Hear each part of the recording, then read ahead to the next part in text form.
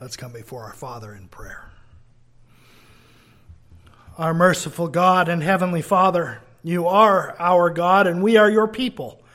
You are our shepherd and we are the sheep of your pasture.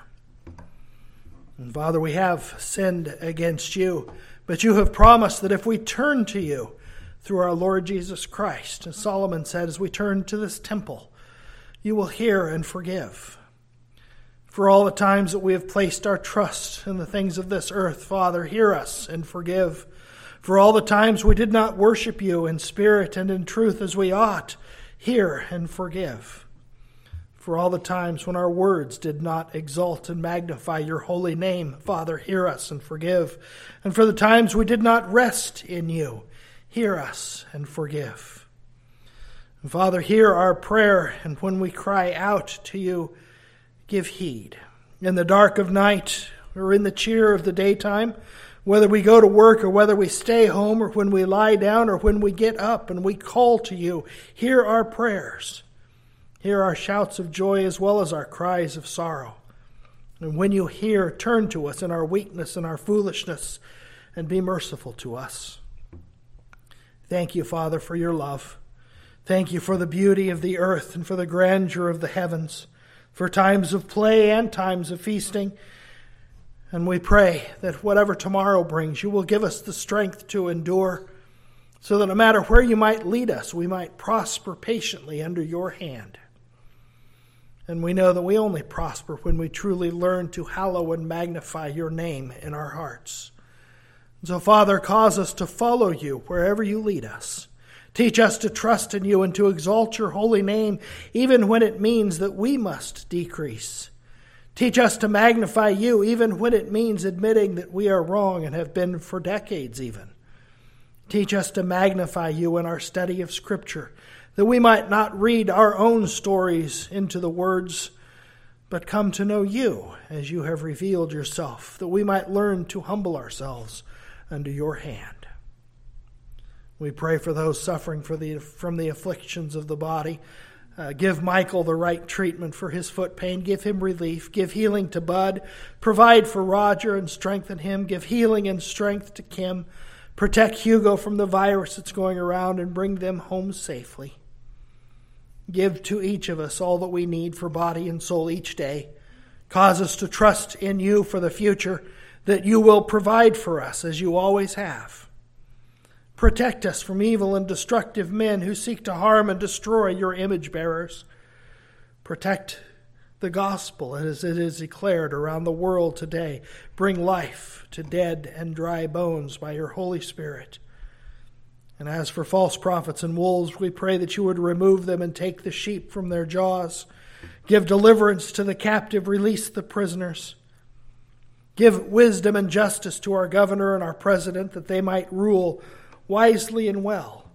Give clarity to lawmakers, take away pride, and tear down the covetous and evildoer in high places, and raise up faithful leaders who know how to serve in truth.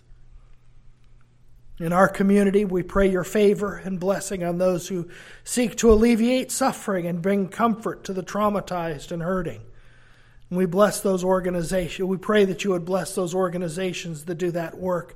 We pray that you would bless TIP and A Woman's Friend and Live On and Casa de Esperanza and Freed and so many others that are working to bring safety to the ones in danger and help to the wounded and hope to the comfortless. And we pray that you would bless their work. Bless the work of the first responders and protect our streets. Provide food for the hungry. Give safety and justice to all who have to flee from their abusive homes. Give hope and comfort to the downtrodden and discouraged. We pray that you would give safety and deliverance from those in the Klamath area who are fleeing their homes. But above all, Father, we pray that the gospel will shine throughout the world. Until your sheep come home, they can find no comfort. So bring home the wandering and the hurting and the lost. Draw your sheep into your fold. Give them salvation and comfort and hope and purpose. Restore to each of us your image and conform us to the image of your dear Son. And let's pray together. And let the words of my mouth and the meditations of my heart be acceptable in thy sight, O Lord, my strength and my Redeemer. My text this morning is verses 11 to the end of the chapter of Luke, chapter 15. I've printed the text on the back of the bulletin, but I will read the entire chapter of Luke 15 this morning. Luke 15. Then all the tax collectors and sinners drew near to him to hear him. And the Pharisees and scribes complained, saying, "This man receives sinners and eats with them." So he spoke this parable to them, saying, "What man of you, having 100 sheep, if he loses one of them, does not leave the 99 in the wilderness and go after the one which is lost until he finds it? And when he has found it, he lays it on his shoulders, rejoicing. And when he comes home, he calls together his friends and neighbors, saying to them, 'Rejoice with me, for I have found my sheep which was lost.' I say to you that likewise there will be more joy in heaven over one sinner who repents than over 99 just persons who need no repentance. Or what woman, having 10 silver coins, if she loses one coin, does not light a lamp, sweep the house, and search carefully until she finds it? And when she has found it, she calls her friends and neighbors together, saying, 'Rejoice with me, for I have found the piece which I lost.' Likewise, I say to you, there is joy in the presence of the angels of God over one sinner who repents." Then he said, "A certain man had 2 sons. The younger of them said to his father, 'Father, give me the portion of the goods that falls to me.' So he divided them his livelihood. Not many days after, the younger son gathered all together, journeyed to a far country, and there wasted his possessions with prodigal living. But when he had spent all, there arose a severe famine in that land, and he began to be in want. Then he went and joined himself to a citizen of that country, and he sent him into his fields to feed swine. And he would gladly have filled his stomach with the pods that the swine ate, and no one gave him anything. But when he came to himself, he said, 'How many of my father's hired servants have bread enough and to spare, and I perish with hunger? I will arise and go to my father, and will say to him, Father, I have sinned against heaven and before you. I am no longer worthy to be called your son. Make me like one of your hired servants.' And he arose and came to his father.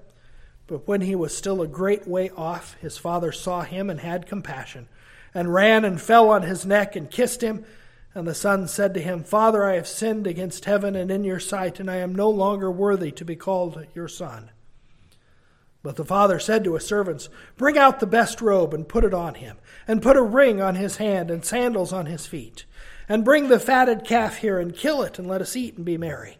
For this my son was dead and is alive, and was lost and is found. And they began to be merry. Now his older son was in the field. And as he came and drew near to the house, he heard music and dancing.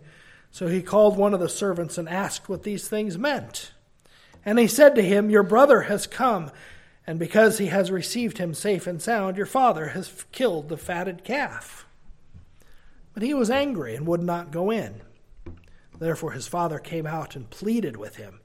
So he answered and said to his father, Lo, these many years I have been serving you. I never transgressed your commandment at any time, and yet you never gave me a young goat that I might make merry with my friends. But as soon as this son of yours came, who has devoured your livelihood with harlots, you killed the fatted calf for him. And he said to him, Son, you are always with me. All that I have is yours. It was right that we should make merry and be glad. For your brother was dead and is alive again, and was lost and is found.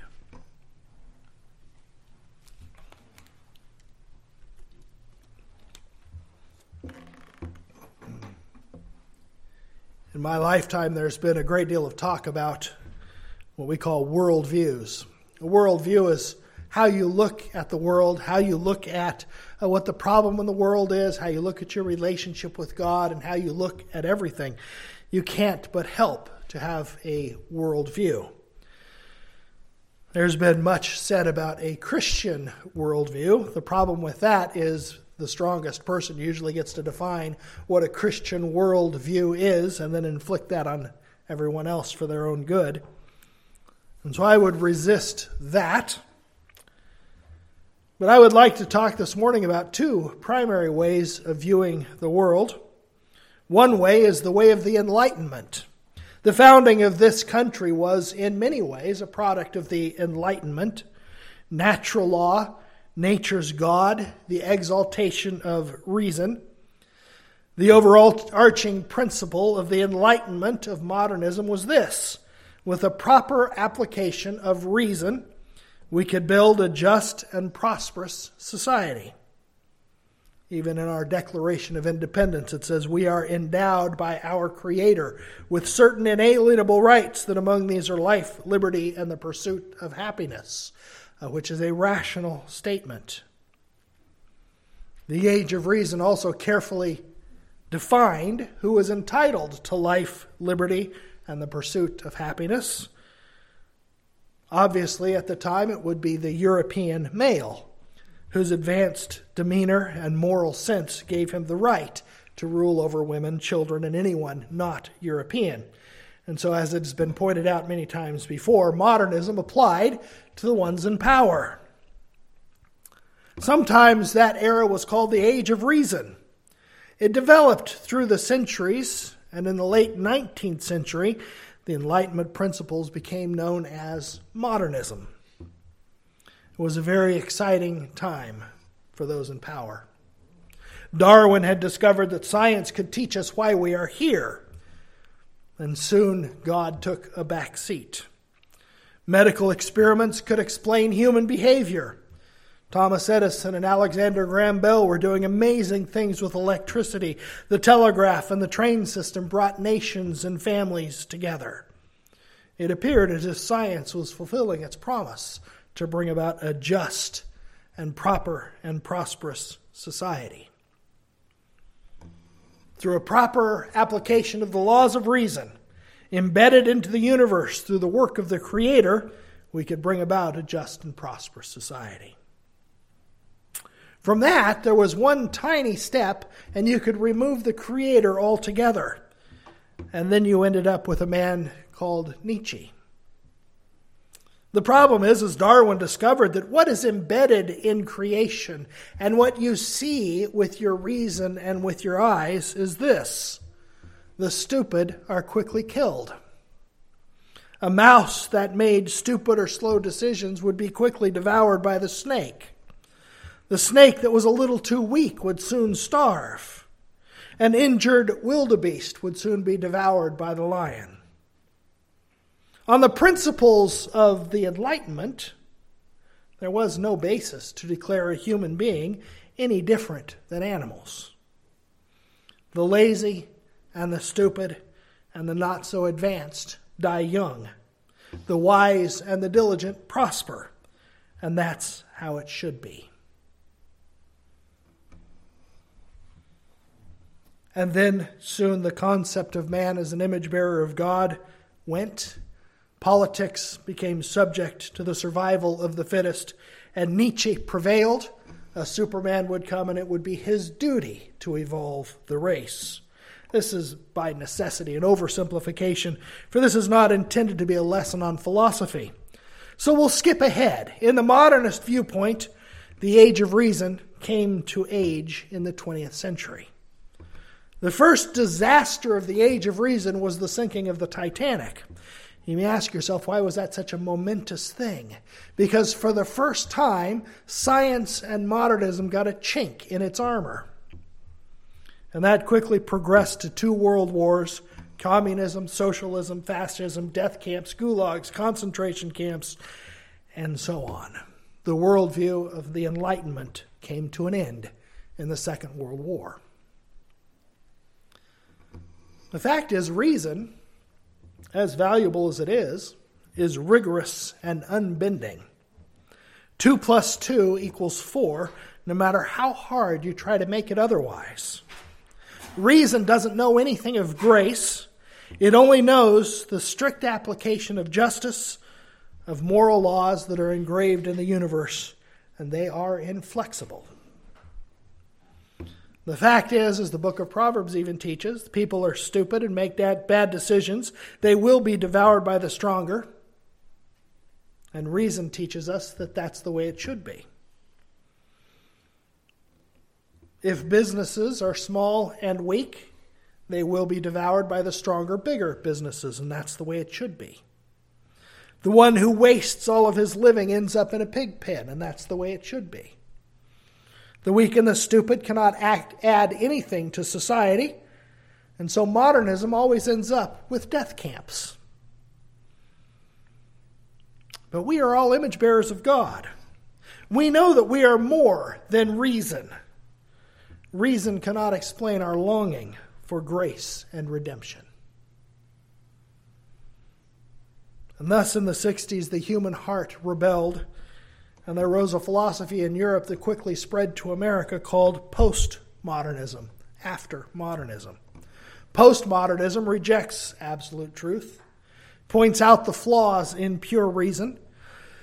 The end result of postmodernism is, why don't we just let everybody live out their own truth? Who are we to say what's right and what's wrong? There's no such thing as absolutes. Right and wrong are social constructs, and we can't know anything anyway. So let's just make the choices the best we know how and live our lives the best we know how.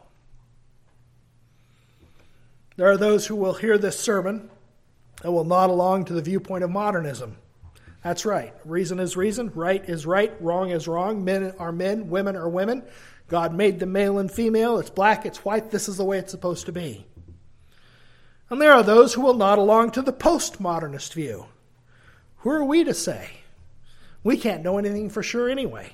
How can we be so arrogant as to think that our way is the right way?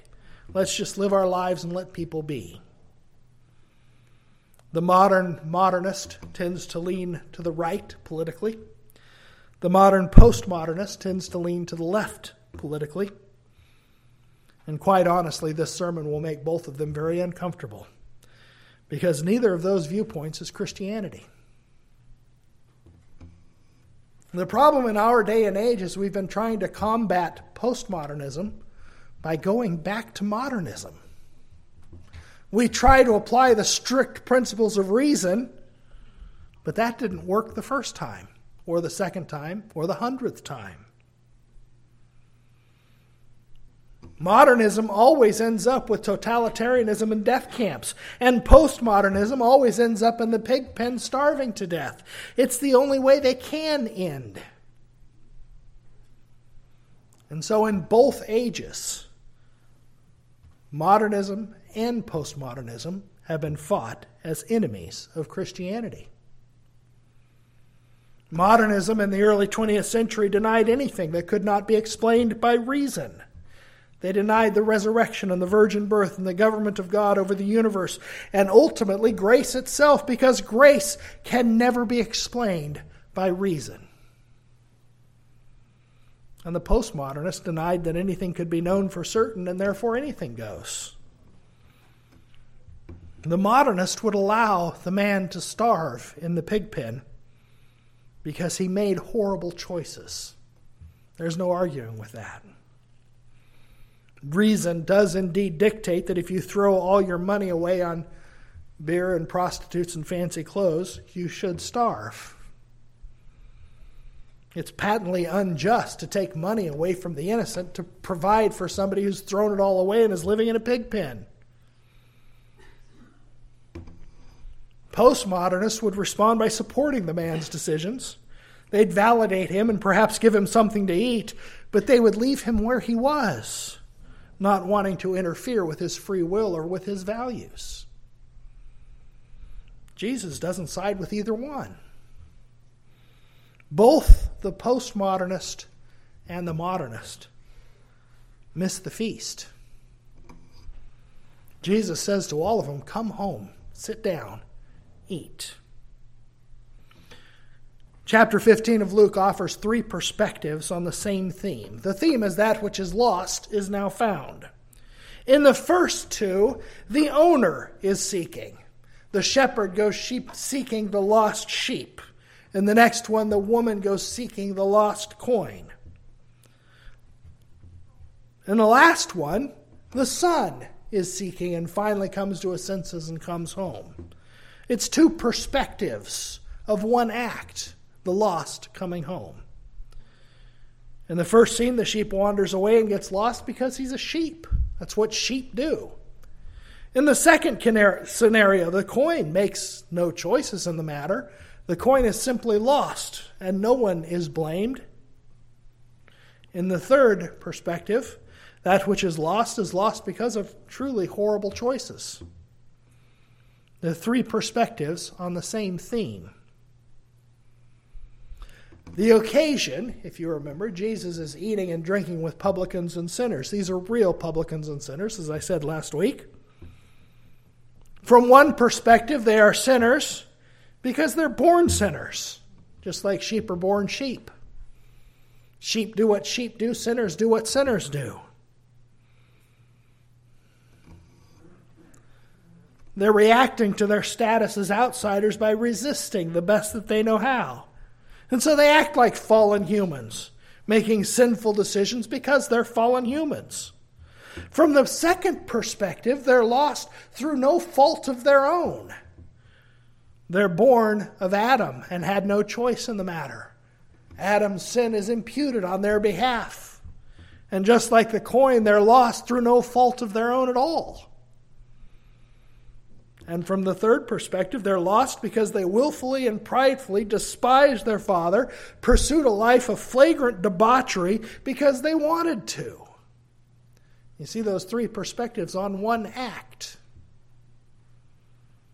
In the case of human beings, all three scenarios are true. They all have the same result. We end up lost.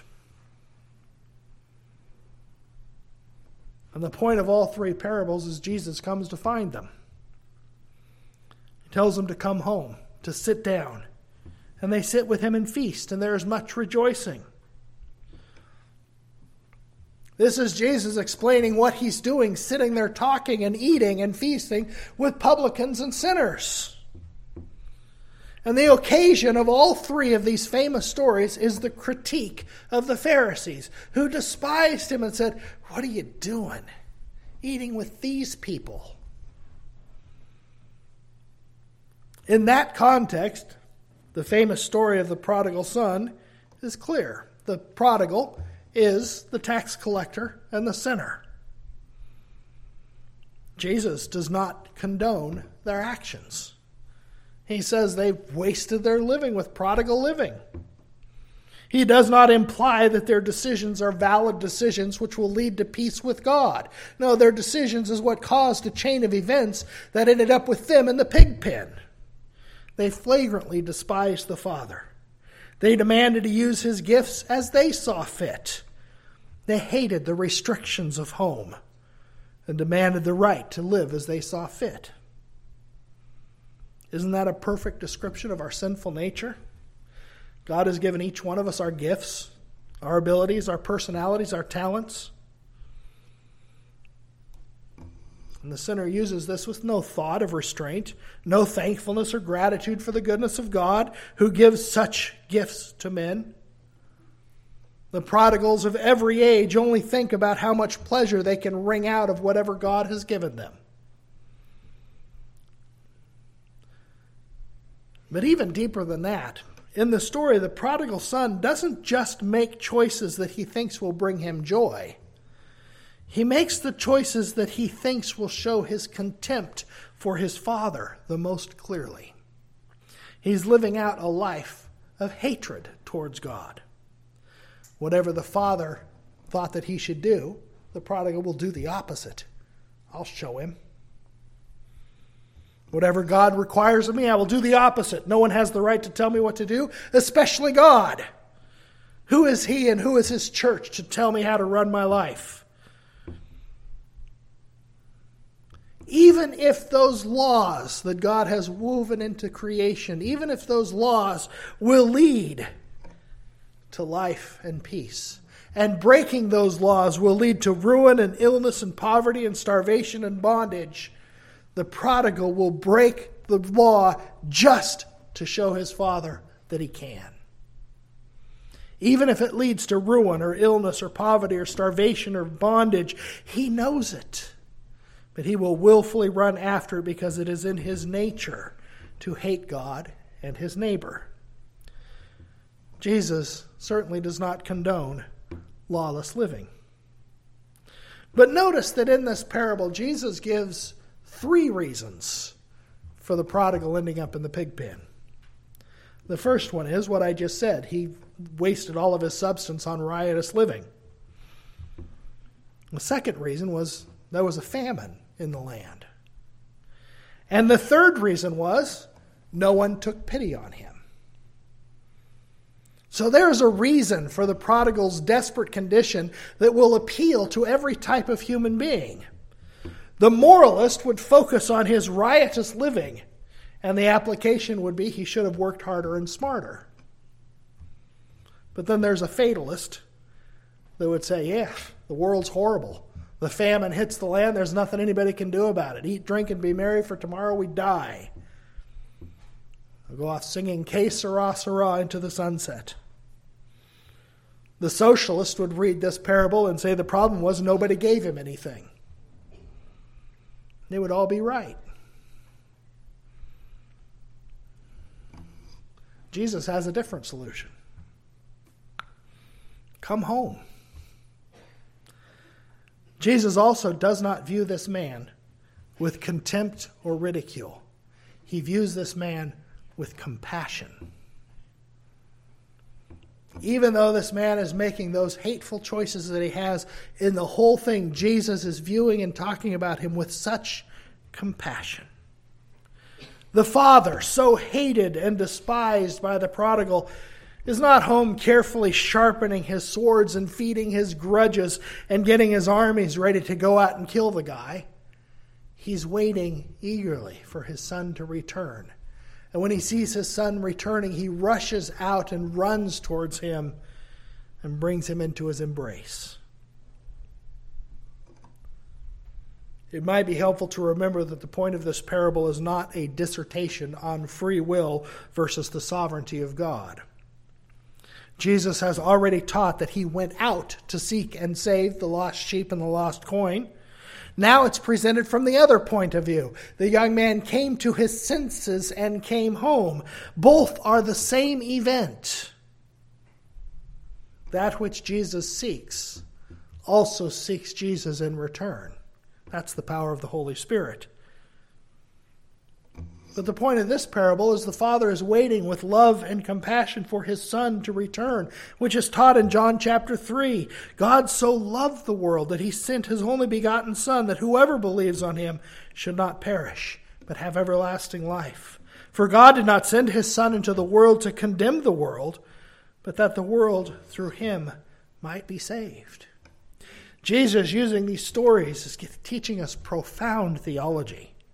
The prophet Joel wrote, "Whosoever shall call on the name of the Lord shall be saved." And Paul teaches that all those who call on the name of the Lord are those who have been sought and found by the proclamation of the gospel. And Jesus said in John, "No one can come to me except the Father which has sent me draw him." It all goes together. The point of this parable is, come home. A modernist would give the prodigal son a lecture on making better choices. Yeah, I told you, you waste all your money, you end up in the pig pen. Didn't I tell you that? Didn't I tell you to put 10% of your wages away into a savings account? But he doesn't have anything left now. His substance is gone. He's in a desperate condition. The postmodernist would be very tolerant and validate all his decisions. But he'd leave him in the pig pen, miserable and starving. In contrast to both of them, Jesus says, come home.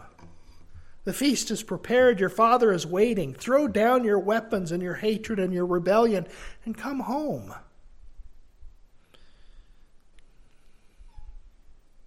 You're in this situation because you made really bad choices. You rebelled against God. But you also ended up here because you live in a cursed world and there's famine in the land. And also, people are self-centered and self-serving. All of that's true. You have sinned and you have been sinned against. All of that's true. But now, put all that aside. Come home. Last week I mentioned that Jesus carried himself in such a way that the tax collectors and the sinners came flocking to him. They desired to have him in their home. They wanted to feast with him. And I asked, do we emulate him? Do we live our lives in such a way that tax collectors and sinners want to be in our presence? Or is their response when we show up, oh great, that guy again. I do not have time for this today. We know that tax collectors and sinners were actually sinners, and we know that Jesus found their sins unclean, degrading, and hateful. He is, after all, true, eternal, holy God. He is the same God of which the prophet said, you are of purer eyes than to behold evil. So just from a practical viewpoint, what would they have talked about at dinner? The conversations that Jesus would have had with them would have been conversations that would cause him to be a welcomed guest in their homes, someone that they would listen to. So what did they talk about? Why did they run towards Jesus? Because he came to seek and save that which was lost. And he met them where they were at. Our first thought would be, well, he obviously confronted them with their sin. But then, why would they have kept inviting them into his home? Him into their home? Suppose a man approached the prodigal son feeding the pigs and saying, you know what, you're here because you made horrible choices. You really offended your father. You deserve this and worse. He could have even said it nicely. But here's the problem with that. The prodigal son already knew that. What he needed to know was how to get home. What he needed to know was whether or not he would be received when he got home. So my suggestion would be this. Jesus sat at the table with the publicans and sinners and was welcomed by them.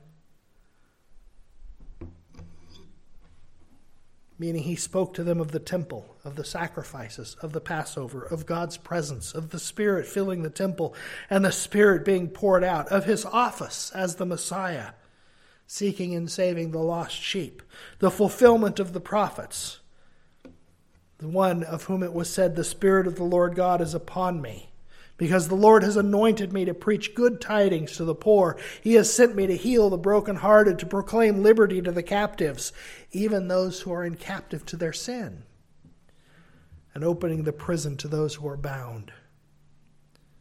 They already knew that they were miserable, poor, blind, and naked. They wanted to know if there was any good news. They wanted to know if there was a balm in Gilead for healing their wounds.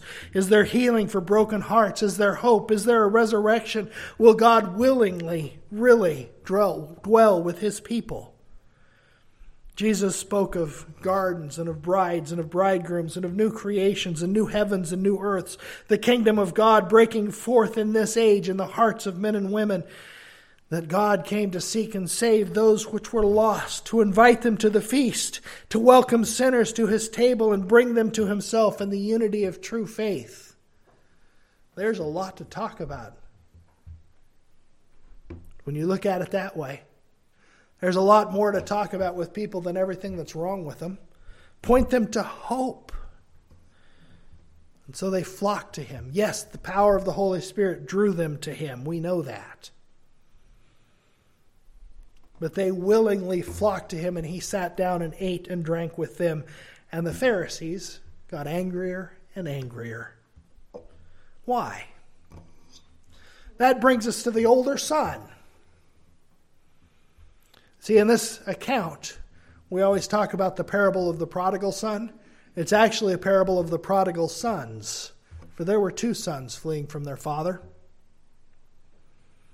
As the feast is going, there's another son who didn't come home. He was out in the fields working. He also hates the father. He just doesn't have the courage to show it. He's just as angry with the Father and just as hateful, but he hides it better and puts on the front of the righteous one. He's too afraid to come out of hiding. So he stays home fuming the entire time, which you can see in his response. He frets over everything, views himself as a slave. He says, I've been slaving away for you for years. And getting more and more hardened every time he does. Look at everything I've done. I've slaved away for you. I don't even have any fun. He goes out and has all the fun he wants and then comes back and you give him a party. You never let me party with my friends. You never let me have any fun. And I never once transgressed your commandment. Boy, I sure wanted to sometimes, but I didn't. I slaved away here year after year. You didn't even notice. Man, that one hits hard, doesn't it? That God is a harsh taskmaster just waiting to get us. And the Christian life is just working and working and working. And God doesn't ever give us anything. His motive wasn't love for his Father. His life wasn't in fellowship with God. His longing wasn't for the embrace of the Father. He resented the fact that other people got away with stuff and he never did. That's the problem with Pharisees of every age. God requires love. He created us to heartily love him, to live with him in eternal blessedness, to praise and glorify him, to rejoice with him. The older brother of every age turns that into harsh slavery. Isaiah rebukes it. He says, look at all these sacrifices you're bringing. Who told you to do this? You come here with your anger and your hatred and your crushing oppression. You trample over the widow. You hate everybody. You hate me. And now you're going to bring sacrifices to me and pretend like everything is okay? Who asked for that? What God offered us was fellowship. He would dwell with his people and we would be rooted and grounded in love. God's own people turned that whole beautiful thing into a tedious system of offerings and Sabbath days and feast days. And here we go again. Even the Sabbath, which was given to delight the heart of man, became a tedious chore and a hated drudgery by design. Even in our country in modern times, there are people that view that if you smile too much or joy too much or laugh too much on the Sabbath day, you are violating it. It's a time for drudgery. Quit smiling. Who asked for that? Certainly not God. God doesn't need your sacrifices and your Sabbaths. He wants to give you himself. So listen to these two prodigals. The first prodigal isn't eating and feasting with his father because he's out wasting all of his substance with debauchery.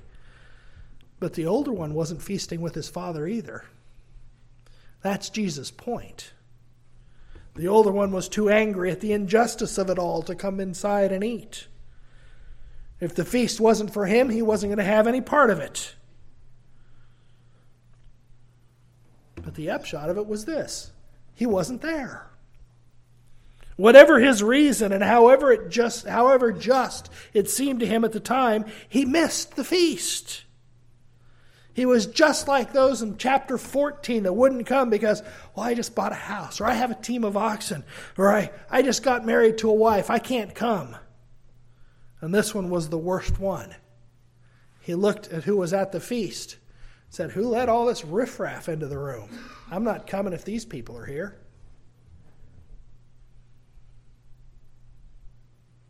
At bottom, were they any different than the prodigal? Neither one were at the feast. The fact is, this feast doesn't fit the principles of the Enlightenment because the invitation isn't like 2 + 2 = 4. The invitation is only of grace, never of merit. Those who are there can't be forecasted, can't be expected, can't be earned. Reason doesn't enter into it. Grace can't be measured and can't be formulated. God said, I will have mercy on whom I will have mercy, and whom I will I harden. The feast isn't the conclusion of a logical argument. By every law of the universe, there's no way that the prodigal should have been there. There's no way that his father should have rushed out to hug him and welcome him home. It didn't make sense for him to kill the calf that he fattened up for a special occasion. Reason would dictate that the man would just do it again. He would squander it all over again. He earned his place at the pig pen. The older son should have just gotten the calf. But the reward comes not of merit, but of grace. This is why modernism can never bring the postmodernist home. It doesn't make any sense. But to the postmodernist, there isn't a feast, there isn't a father, life isn't any better than the pig pen. To each their own, just be true to yourself. So for both, there's no feast. But Jesus says, come home. That's our message. Jesus said, come home. Oh, but I don't have the right clothes. I'll provide the right clothes. I'm too weak to walk. I'll carry you. I don't know the way. I am the way. My sins are too great. He says, my sacrifice covers it all. My grace is greater. I don't deserve it. Let's talk about grace again. Just come home. The world doesn't need to be validated. We can look all around us and see the misery of the postmodern viewpoint. Suicide, drugs, alcohol, debauchery of every sort, hopelessness, despair. But the answer isn't rationalism. It isn't calling people stupid, ignorant, foolish, explaining what's wrong with them, trying to force them into learning better logic so that they will make better decisions. That's not what will bring them home. That failed before, it'll fail again.